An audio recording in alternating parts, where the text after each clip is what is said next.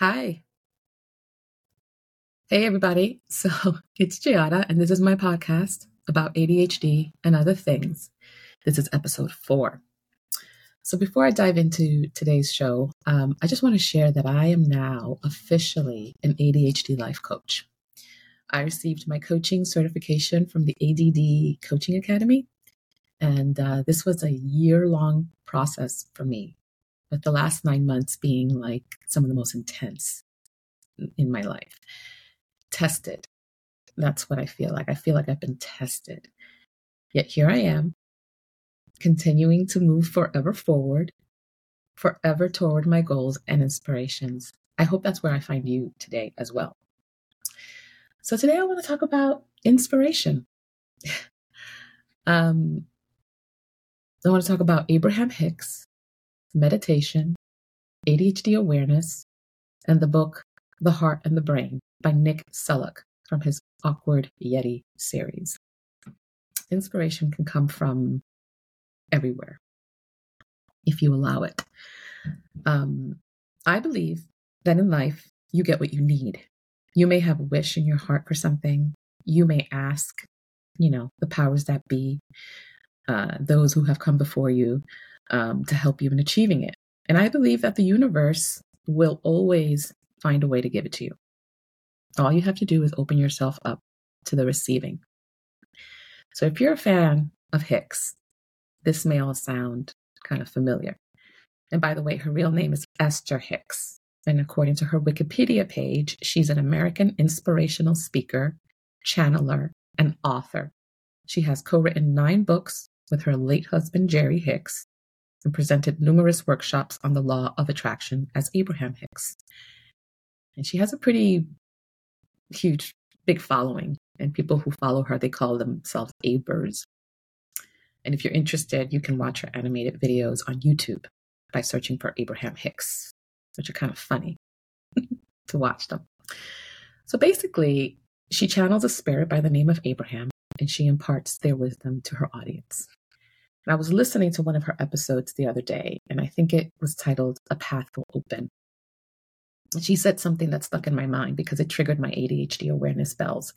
She said, in order to be interested in life, you need to focus. Focus being one of the things that we in the ADHD community are told that we struggle with. And more specifically, we have difficulty with applying enough sustained focus and energy over an extended period of time to see things through to completion. And even when we do see something through to completion, we may continue to struggle with sustaining it. And this may be a good thing or a bad thing, depending on where you sit. Sometimes it's just best to know when to move on. Russell Barkley, who is widely recognized as the leading authority on the condition, describes it more accurately as a disorder of impulsivity and self-control, not of attention. In other words, people with ADHD have no deficit of attention or input. So how do we get to focus? To stop ourselves from running down every thought.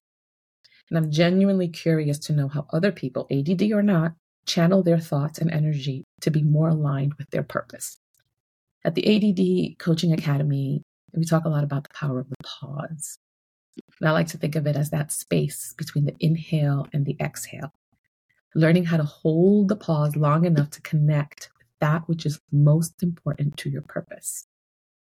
And for me, what helped me the most was learning how to connect with my breath and meditation. In fact, meditation was one of the things that my own doctor recommended to me. So this is from an article published in WebMD. This is how they describe it. Meditation is thought to help with ADHD because it thickens your prefrontal cortex, a part of your brain that's involved in focus, planning, and impulse control. It also raises your brain's level of dopamine, which is in short supply in ADHD brains. And other things I do to help with focus is getting out into nature. I share my joy with other people, whether it's through participating in like community service or picking up groceries at the supermarket. And I try to follow my heart song whenever possible. But it was meditating that taught me how to slow it down, to take my time, to allow for me, to allow others in. And I don't try to do it all. I ask for help and I let others help me. Like a lot of moms out there, I'm like managing more than my fair share. I know moms who are burned out from work, from raising their kids, from caring for their family members. And how do we do it? How do we do it all? And I can tell you that we don't do it all by ourselves anyway. As a woman, as a mother, it seems like the ability to focus on just one thing is like a luxury. And when I talk to other moms, I hear the same thing. So I know I'm not alone in this. We have a hard time taking time for ourselves. We feel guilty. And we have a hard time letting others in because we think we're supposed to do it all. Or at least we're supposed to, we're not supposed to let others see just how hard it is, just how hard of a time we're having. And let me tell you, no one is struggling more than ADD parents with children who have ADHD. We may just be in our own special class.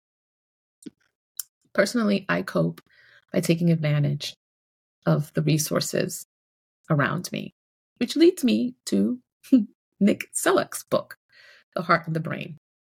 I love, love, love this book. It's a Lars comic series, and the characters are Lars, a brain, and a heart. Presumably the brain and the heart belong to Lars. And the characters fight. This is how it's described. The characters fight through the world's gloom and uncertainty and march toward a brighter, more hopeful future. I like revisiting this book from time to time when I need a little spark. The idea is that the brain is this command center and the heart is the seat of love, joy, and creativity. And the two don't agree on which is more important. But what I think is plain to see is that they have to work together. It's lighthearted, and sometimes we just need to take a break from all the words, all the acronyms, all the diagnoses and all the statistics about ADHD, and just break it down to basics. The brain wants to keep us safe. All the organs, they report to it. So, okay, it's important.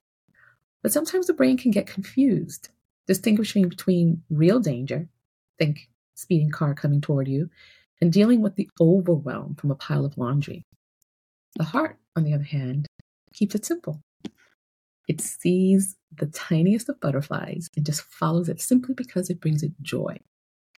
So whenever I'm feeling overwhelmed with my to-do list or ruminating thoughts about the future, I take the pause and I tap into that which is most essential.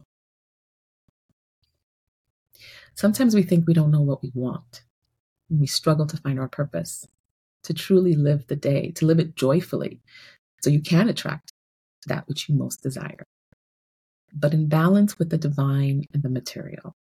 And when you practice quieting the mind as meditation allows, the more your brain is able to hear the heart. And that's where all the magic happens. So I hope that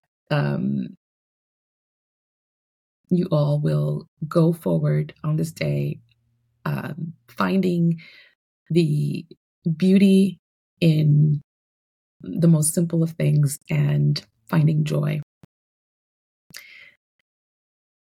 And I'll see you next time, guys.